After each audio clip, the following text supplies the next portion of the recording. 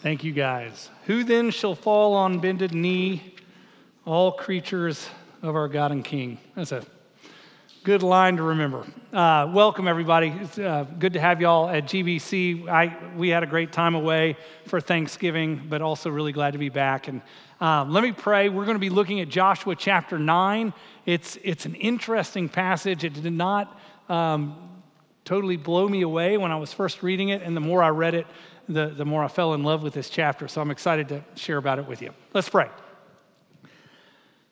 Lord, you are worthy of every one of our praises, and more than we can even muster in our finite ability to understand you. And so, God, I pray that you would open our minds and our souls to the wonders of your glory today. I pray that we would, as we look at Joshua chapter 9 and see it in the context of all of Scripture, that we would understand your benevolence, your graciousness, your omnipotence, your justice, all of these things, Father. Forgive us when we think we have them figured out, and just ask that we would humbly sit under your authority today. We love you. We pray your Spirit would move in this time to bring us to places of blessed conviction, and we pray all of this in Jesus' name. Amen. A couple of years ago on our staff retreat, we went out to Hunt, Texas, and we're all at late night playing all these board games, saboteur, things like this. And I left a little bit early, and I went into Daniel Ernest's bedroom, the room that he was staying in, and he was in a queen-size bed that's right up against a wall, and I slid in between the bed and the wall, and I waited. And I waited for like 30 minutes. He played a couple of games of saboteur. I waited silently in the dark. And I heard finally 30 minutes later that he came in and, he brushed his teeth and got, all ready for bed in his pajamas. He wears Garanimals. Y'all might not have known that. But he gets in bed and I'm waiting. And he's checking emails and texts, and he's looking at ESPN app to see who won what games, and I waited. Finally, you can tell that the light of his mobile phone goes off, and I hear him put it on the bedside table, and I still waited. I waited another like 5 or 10 minutes. Y'all might or might not know this, but Daniel is fairly tightly wound, and so it takes him a while to settle into bed, and so I waited. It got to be about 10 minutes after he turned everything off, and I could hear him breathing deeper. And I knew at that point that it was my time to shine. I reached my hand up from the side of the bed slowly. He could not see it. It was totally dark. And I just, with some authority and force, brought it down right on his chest, like this. I don't know if y'all have ever seen, or if you can remember this, if you're old enough to remember it, but Garfield the cat sometimes would be asleep, and Opie the dog would come up and bark behind him, and Garfield would be clawing the roof. That's what we got. That's exactly what we got. Nothing for me is more satisfying than a ruse. So, some sort of trick, some sort of deception, some sort of getting over on someone. I love bow hunting because I feel sneaky. I mean, that's probably not good for a pastor to admit, but I love a good ruse. And I'll tell you, chapter 9 of Joshua has a ruse. And you might hate this chapter. I love this chapter. Let's set up the scene. Chapter 9 of Joshua, verses 1 and 2. As soon as all the kings who were beyond the Jordan, now that is west of the Jordan River. The Jordan River connects the Sea of Galilee and the Dead Sea, so everything west of the Jordan River, which is the promised land, of all the kings who were beyond or to the west of the Jordan River, in the hill country and in the lowlands and all along the great sea toward Lebanon, which is the Mediterranean. The Hittites, the Amorites, the Canaanites, the Perizzites, the Hivites, and the Jebusites, when they heard of this, they gathered together as one to fight against Joshua and Israel. Okay, so what we know right away is that Joshua and Israel that he is leading and their God are making a splash. Okay, like everyone, all the ites understand that something is going on, and it garners their attention, and it's been something of a show of force. They understand, all the ites realize that God, their God, Yahweh, delivered Israel from captivity 40 years earlier from Egypt, and Egypt is giant at that point. So like that is worthy of attention. And they also understand that Israel had great victories over stronger opponents on the east side of the Jordan as they moved west and to the Jordan. They also understand that Israel has now had victories over Jericho and Ai. And so that they understand that Israel and their God is doing something. And so they decide to band together and fight against that God. Now, doesn't that seem ridiculous?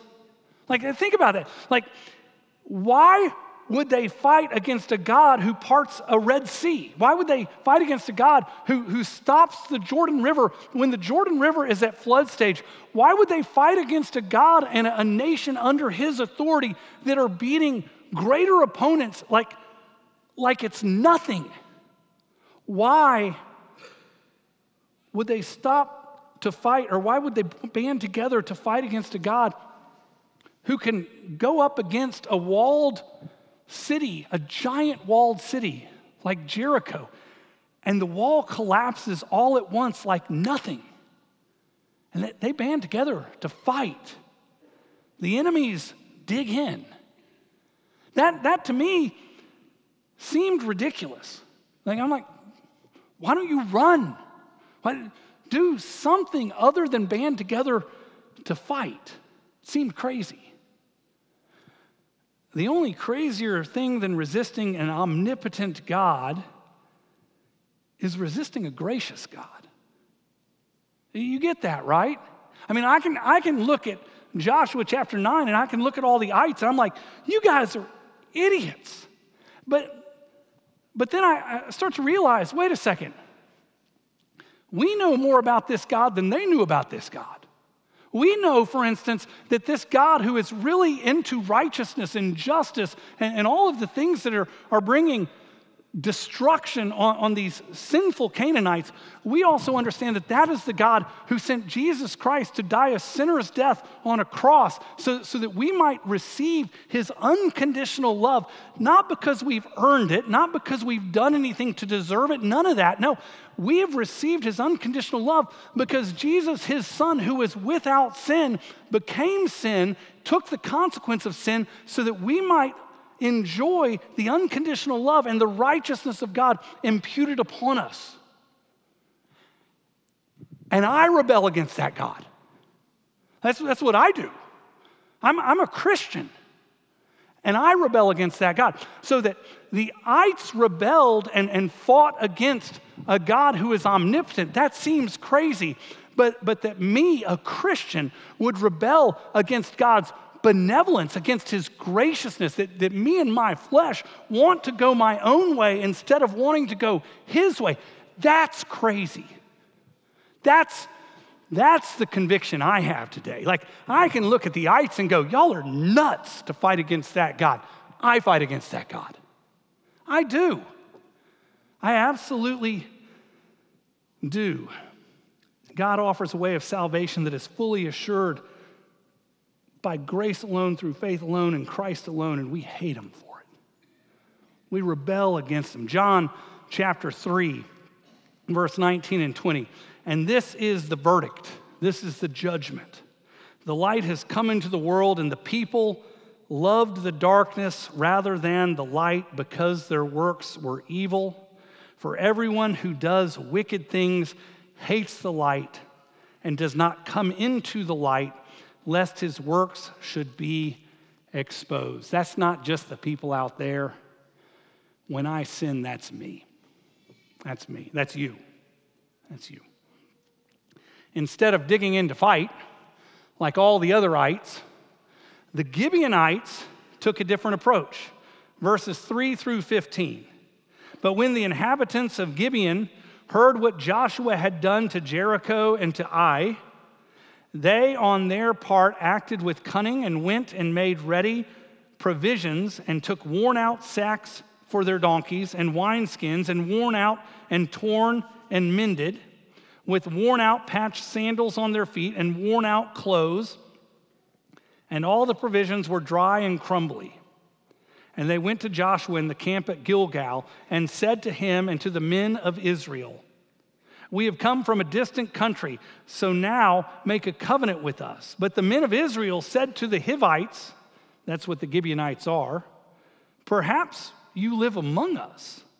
Then how can we make a covenant with you?" They said to Joshua, "We are your servants." And Joshua said to them, "Who are you? And where do you come from?" They said to him, "From a very distant country your servants have come because of the name of the Lord your God. For we have heard a report of him and all that he did in Egypt and all that he did to the two kings of the Amorites who were beyond the Jordan." That's, in this context, to the east of the Jordan. "To Sihon, the king of Heshbon, and to Og, king of Bashan, who lived in Ashtaroth. So our elders and all the inhabitants of our country said to us, 'Take provision in your hand for the journey and go to meet them and say to them, we are your servants. Come now, make a covenant with us.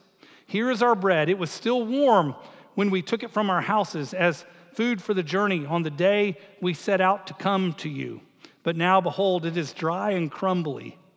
These wineskins were new when we filled them, and behold, they have just burst. And these garments and sandals of ours are worn out from the very long journey.'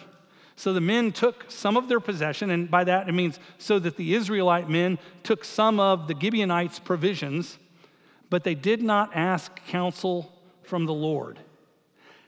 And Joshua made peace with them and made a covenant with them and let them live, and the leaders of the congregation swore to them." So everybody else digs in to fight, and that's absurd, but it's no more absurd than when we rebel against God. But everyone else digs in to fight. The Gibeonites took a different approach. They took the ruse route. It's wrong. They told a lie. That's a sin. I'm not going to lie, I kind of like it. I kind of like it because I love a good ruse. And that probably shows that I'm a sinner just like they are, but it's a different route. Here's something to consider. Deuteronomy chapter 20. Deuteronomy chapter 20 says Israel can make treaties with far distant countries. So far different nations, Deuteronomy chapter 20, Israel can make treaties with those distant nations. Deuteronomy chapter 7 verse 2 says no treaties with the Canaanites. So you can make treaties with people way out there, but the people who live in Canaan, which is the promised land, you can't make treaties with them. Deuteronomy chapter 7 verse 3, so one verse after saying no treaties with the Canaanites, Deuteronomy 7:3 says why. And I'm going to read you Deuteronomy 7 verses 1 through 4, just so you can understand this whole progression. "When the Lord your God brings you into the land that you are entering to take possession of it." So Israel is not in the land yet. God is talking to Moses. He's like, here's how it's going to go down. When you get into the land, and God clears away many nations before you, the Hittites, the Girgashites, the Amorites, the Canaanites, the Perizzites, the Hivites, the Jebusites, 7 nations, more numerous and mightier than you. They can beat you up when he does that. "And when the Lord your God gives them over to you and you defeat them, then you must devote them to complete destruction." Now, we talked about that a couple of days ago. This is, you kill them all. And it's hard, but I promise you, if you understood what the Canaanites were really into, you'd be like, okay, I get it. "You shall make no covenant with them and show no mercy to them." Verse 3 explains why. "You shall not intermarry with them, giving your daughters to their sons or taking their daughters for your sons, for they would turn away your sons from following me to serve other gods." Okay, now that's actually kind of important. Israelite boys marrying Canaanite girls seems to be the problem that God is solving for. Okay, like he doesn't want that. Now, the reason he doesn't want it isn't because he hates the Canaanites. Jesus is going to come to save Canaanite descendants. He's going to come and save Muslims. He's going to come and save Hindus. He's going to come and save all sorts of people who are rebelling in similar manners. So it's not that God hates the people. What God hates is syncretism. What God hates is this idea that we're going to take a little bit of Yahweh worship and blend it with some sort of pagan worship. We're going to take a little bit of biblical ethic and merge it with pagan ethic, and we're going to get this amalgamation of nothing. What God hates is false religion. It's not that he hates the Canaanites. He does hate their sin. He hates syncretism, and he knows that that is going to be a big problem. Something else to consider. I don't know where I stand on this. I'm just giving you the other option. There is some debate about whether the Gibeonites had a working knowledge of Deuteronomy. Did they know that chapter 7 said no covenants with the Canaanites, but chapter 20 said covenants with far distant people? It's debatable. Like, I don't know how they would know it. It's kind of the Jews' law. Why do the Gibeonites know that?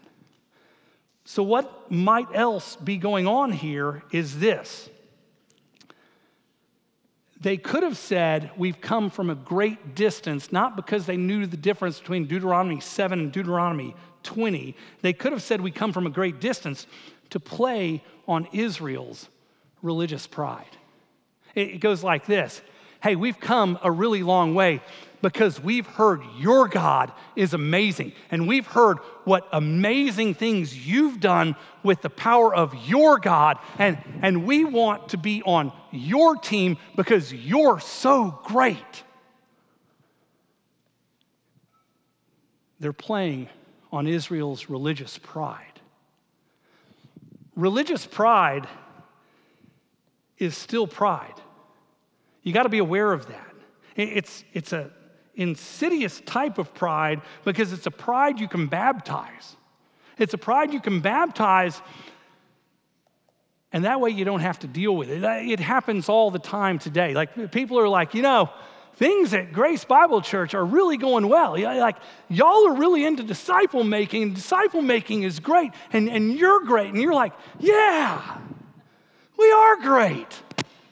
God's doing all sorts of stuff. Too bad you're not here.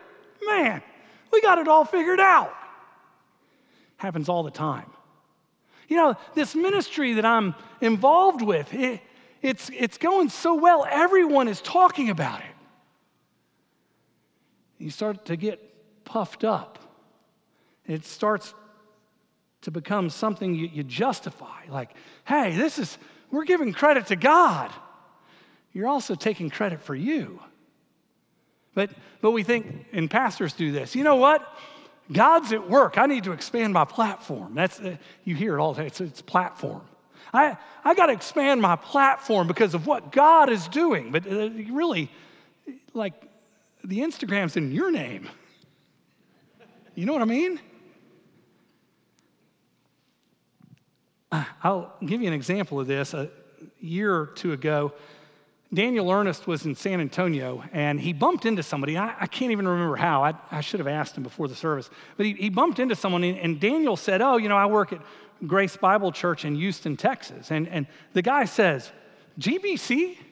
I've heard about GBC. GBC is really big on disciple making, right? Daniel told me this, and I was like, really? That means we're regionally famous. Not nationally famous. No. I'm not that prideful, but we're regionally famous. Somebody from outside the loop, being 6'10", not really even like the Beltway, somebody's heard of us. And all of a sudden, I'm thinking about writing a book. I mean, I'm like, we got to get the word out. This is going to be great. And I don't just think about writing a book. I do an outline for a book. I do. I've got it somewhere. I have no idea where. I spent 2 hours writing the outline for a book, and I'm looking at it, and my first look at the outline is, I got to get this stuff out. And then I look at it again and I'm like, I think the whole book would be like 27, 28 pages. It'd be more like a booklet. Maybe even that's too strong. It'd be like a pamphlet. And that would be with a lot of stories, honestly. Like, it'd be a lot of filler stuff. And so I kind of scrapped the book idea. There's better ways for me to spend my time. Nobody's looking for a book, not from me. Religious pride, it's pretty insidious.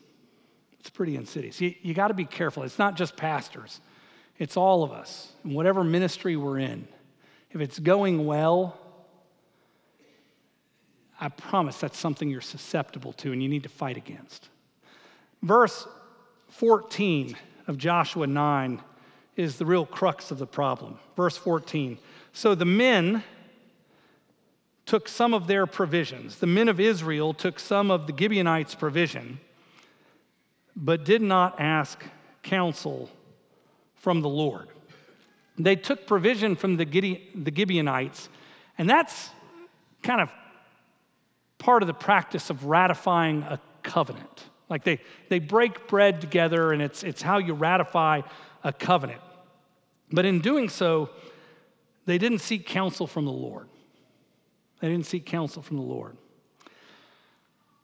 I thought a lot about how to encourage Grace Bible Church to seek counsel from the Lord. And I think, if I'm being really honest, some of the challenge of that is that there's not a formula. Like, I wish there was a formula. It's hard to seek counsel from the Lord because sometimes we've sought counsel from the Lord, and if we're being really honest, we didn't feel like the Lord answered. Lord, what do I do? And like it's silent. And so the next time you're like, well, I tried that. He didn't say anything. And so I want to be careful here. I think that we should always pray for wisdom. I don't think that's ever wrong. I think we should read Scripture consistently, not occasionally, consistently. I think we should be people of the book.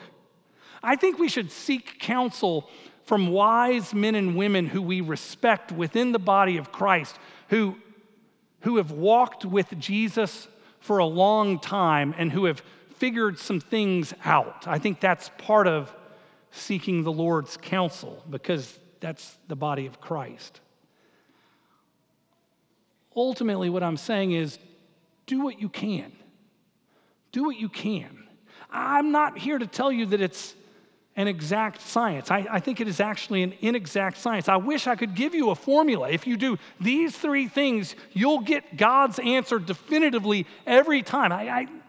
That hadn't worked in my life. I don't want to offer that as some sort of trite answer in a sermon today that ultimately won't hold water Monday through Saturday. I think, though, the principle here is important. I don't think we should lose sight of it, even if we don't know all the details for every occasion. The principle is, if we are men and women who are humble, we will figure out ways to live in utter dependence on God. There's a number of ways to do it, but we'll do it. Conversely, if we are prideful, even if it's religious pride, we will live in utter independence from God. It's how it works. Humility says, Lord, I don't have answers. I need your help. Pride says, I've got this figured out. We don't want to be prideful people. I can't give you the right formula. I can tell you that your orientation should be toward humility, which will lead to dependence on an omniscient, omnipotent, all-gracious God.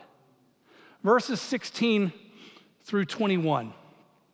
At the end of 3 days, after they had made a covenant with the Gibeonites, they heard that the Gibeonites were their neighbors, and they lived among them. And the people of Israel set out and reached there, the Gibeonite cities, on the third day. Now their cities were Gibeon, Chephirah, Barath, Kiriath Jearim.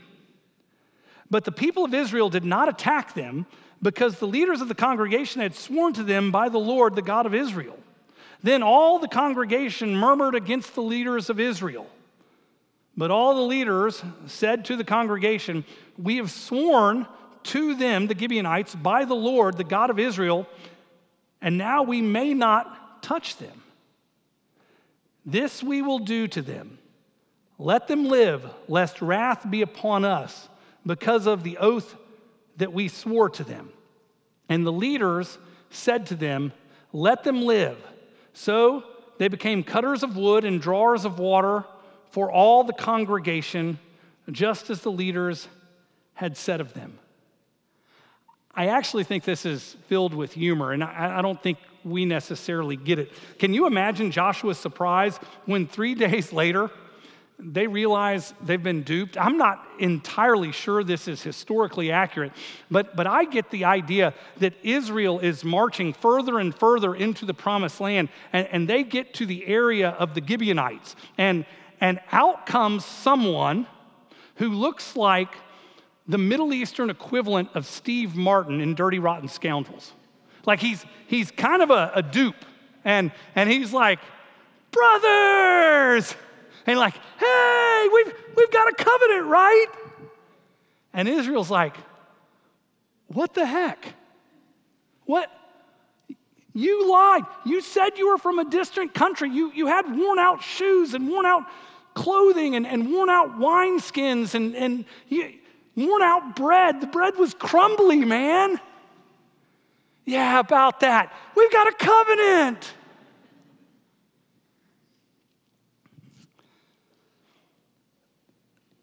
The focus of this passage, if you look carefully, isn't on the fact that the Gibeonites lied. It was wrong. It was wrong. But that's not the focus.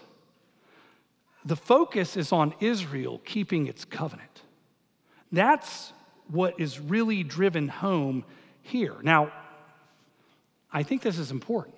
Remember where we are in the story. God has delivered Israel from Egypt. He's delivered them across the Red Sea. He's conquered nations east of the Jordan. He has stopped the Jordan River at flood stage that they might come across. He has beaten Jericho. He has beaten Ai. Like, it's a deal. And right after all of that, he takes the whole nation. Daniel preached on this last week. And he moves further into the middle of the promised land. And they have a worship service where there is a reiteration of the covenant. Now, do you think that all the ites who live all in close proximity to where Israel, these invaders, are having this worship service, you think they were listening to all that? Heck yeah, they were. I promise you, they know what's going on. It's 1 million Israelites. I mean, it's a lot of people, right? This is a big event. People notice. And what they hear, and what Israel hears, is that God reiterates his covenant with the Israelites, despite the fact that Israel has over and over again sinned. They have acted in an untrustworthy manner, and God has said, "But I am trustworthy." I'm reiterating the covenant. God is trustworthy. Israel honoring this covenant in chapter 9 isn't as much about their respect for the Gibeonites. The Gibeonites lied. It's not about their respect for the Gibeonites. It's about their respect for Yahweh. And let me drive this home a little bit. If God honors his covenants, and that's what happened at the last part of Joshua chapter 8, if God honors his covenants, and we are God's people, and Israel certainly believes themselves to be God's people, if God honors his covenants and we are God's people, then we honor our covenants. That's what it means for Israel.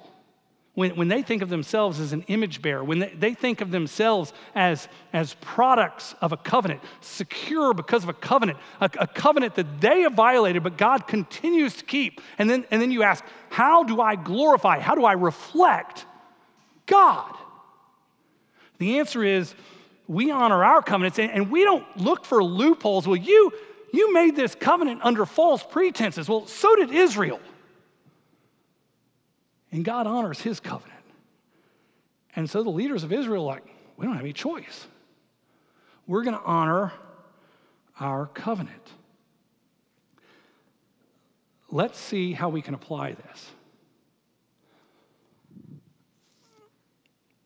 The institution of marriage is founded on a covenant. Jesus is called the bridegroom. The church is called the bride. In Scripture, that's easy to find. Jesus the bridegroom, church is the bride. God says in this covenantal relationship that the bridegroom will never leave or forsake his bride. Never. What shall separate us from the love of God? Height, depth, angel, principality, and all these things. We're the more than conquerors. Why? Because of the blood of Christ. He did it.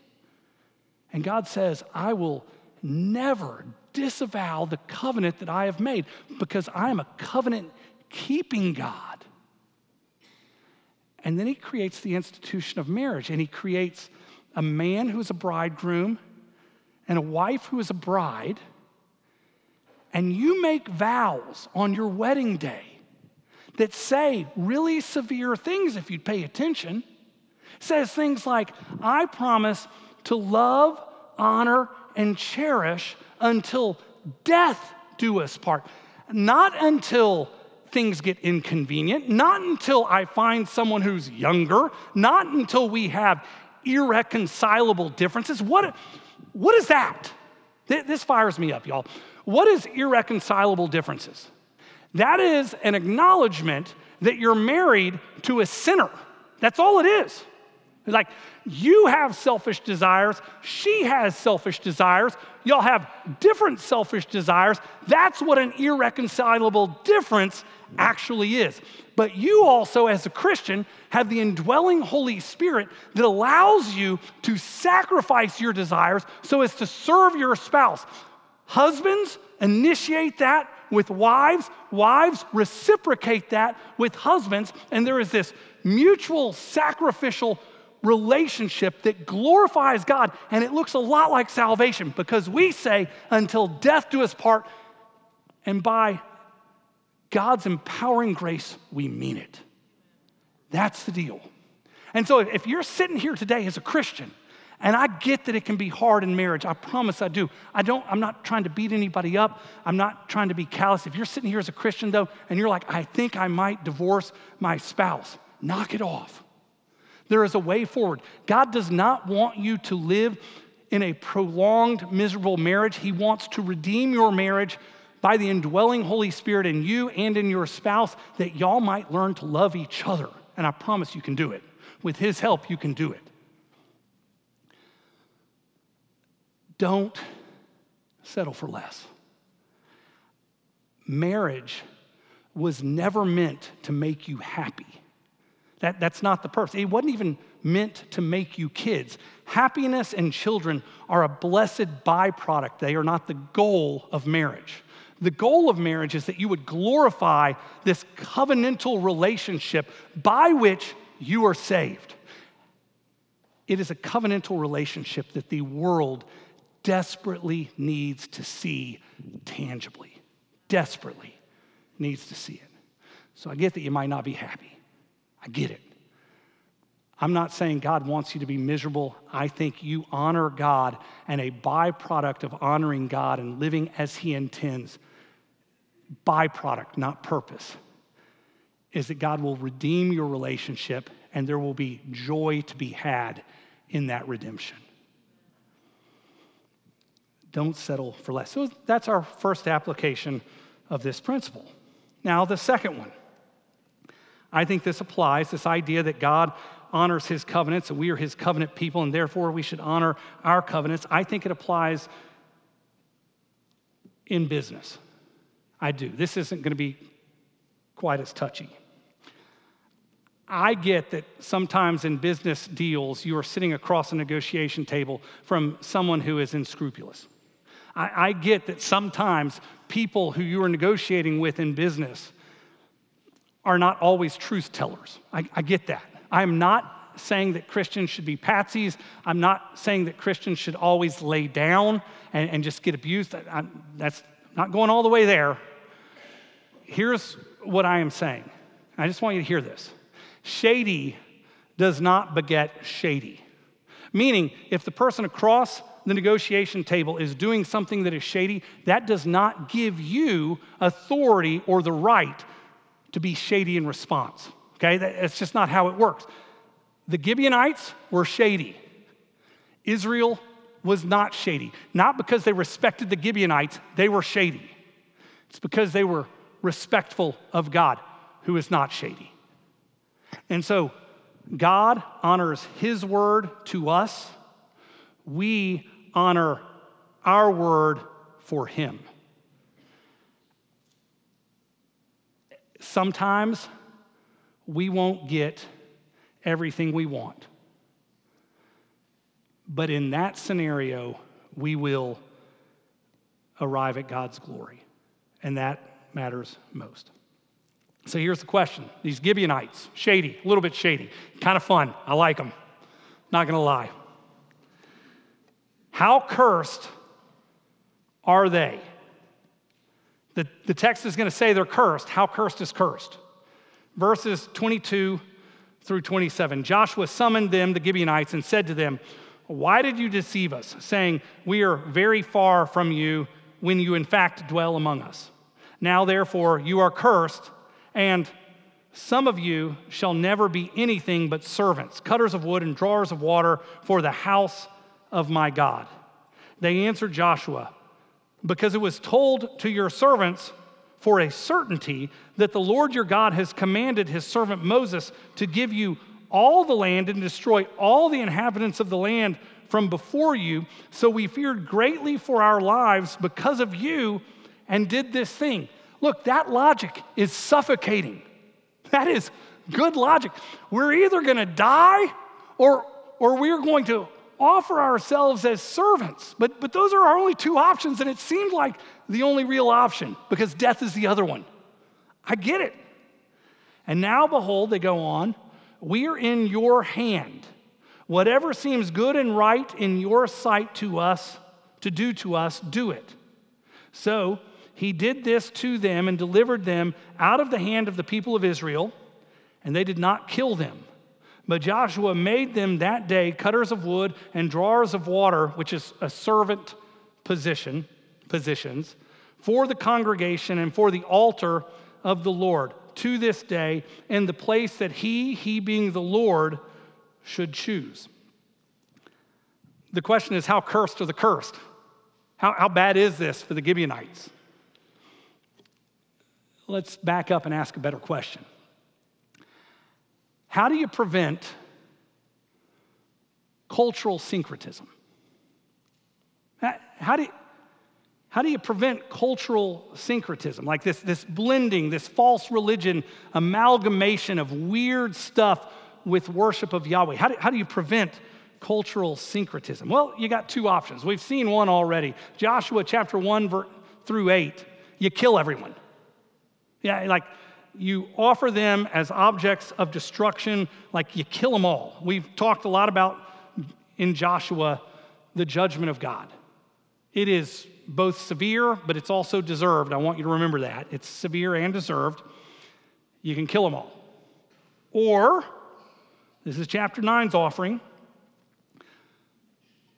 the few who recognize the superiority of Yahweh. And this is what's amazing here. Even in their recognition, they still sinned, but they're recognizing the superiority of Yahweh here. Even those who recognized, or for those who recognize the superiority of Yahweh, you make them servants of Yahweh. You put them to work in the sanctuary. Like the best way to get them not to be distracting, not to have this syncretistic understanding and lure Israel away is you let them have a first-hand seat on what God does and how he operates in the sanctuary, because then they understand who God is. And look, they're called servants. And you're thinking to yourself, well, that doesn't seem very nice. They call themselves servants. They're like, we want to be servants of Yahweh. They call Moses God's servant. Everyone's a servant. Like, if you're thinking that my relationship with Christ enables me to live as a free agent, you've bought into an American Christianity that is a false bill of goods, folks. That's just not how it works. You don't get to be free as a Christian. You are either a slave to your sin or you are a slave to righteousness in your pursuit and your adoration of God, but you're his servant. Like, that's the truth. And by the way, if you're like, I don't want any part of that, that's not going to be any fun at all. That's where you'll have the most fun. That's the great paradox of Christianity. The great paradox of Christianity is you give your life away. And that is where you find the greatest life. That's where joy is born, by sacrifice, by service, by self-denial. Like, it's not about me anymore. What an imprisoning thought to think that God exists to make me happy. Come on, y'all. How does that make any sense? If we are finite beings, the infinite God exists to make the finite beings happy? The finite beings exist to make the infinite being happy, and in doing so, we find joy. We find purpose. We find meaning. Charles Spurgeon once said, he can scarcely be thought to be a Christian except in name, who lives from week to week with no more spirituality than that which enables him to go sometimes to the house of prayer. That's Spurgeon's way of saying church. That goes sometimes to church, but who neither by his powers, nor his gifts, nor his time, nor any other means ever does service to the Lord his God. He's so eloquent. Like, I love Spurgeon. If it's late in the game and you kind of checked out and you didn't want eloquent, here's West cutting to the chase for Spurgeon. Real Christians serve God.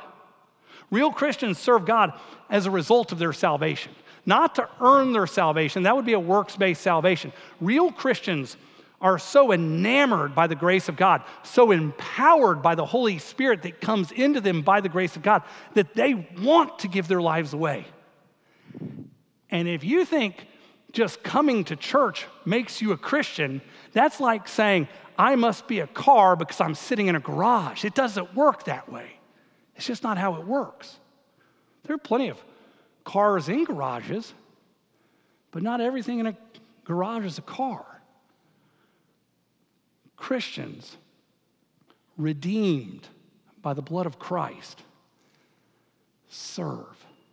They give their lives away, and they find life in the giving away of life. You got two options. You can die by a sword, like all the ites. That's the judgment of God. Or you can bow your knee and learn the joy of serving the living God who made a way for you through the blood of Christ. Let's pray. Father, I pray that we would all, myself so included, Lord, understand and embrace the paradox of salvation, that we find our life in Christ as your servants, that we enjoy life most when we realize you gave your life away and we reciprocate as the bride of Christ and give our lives to you.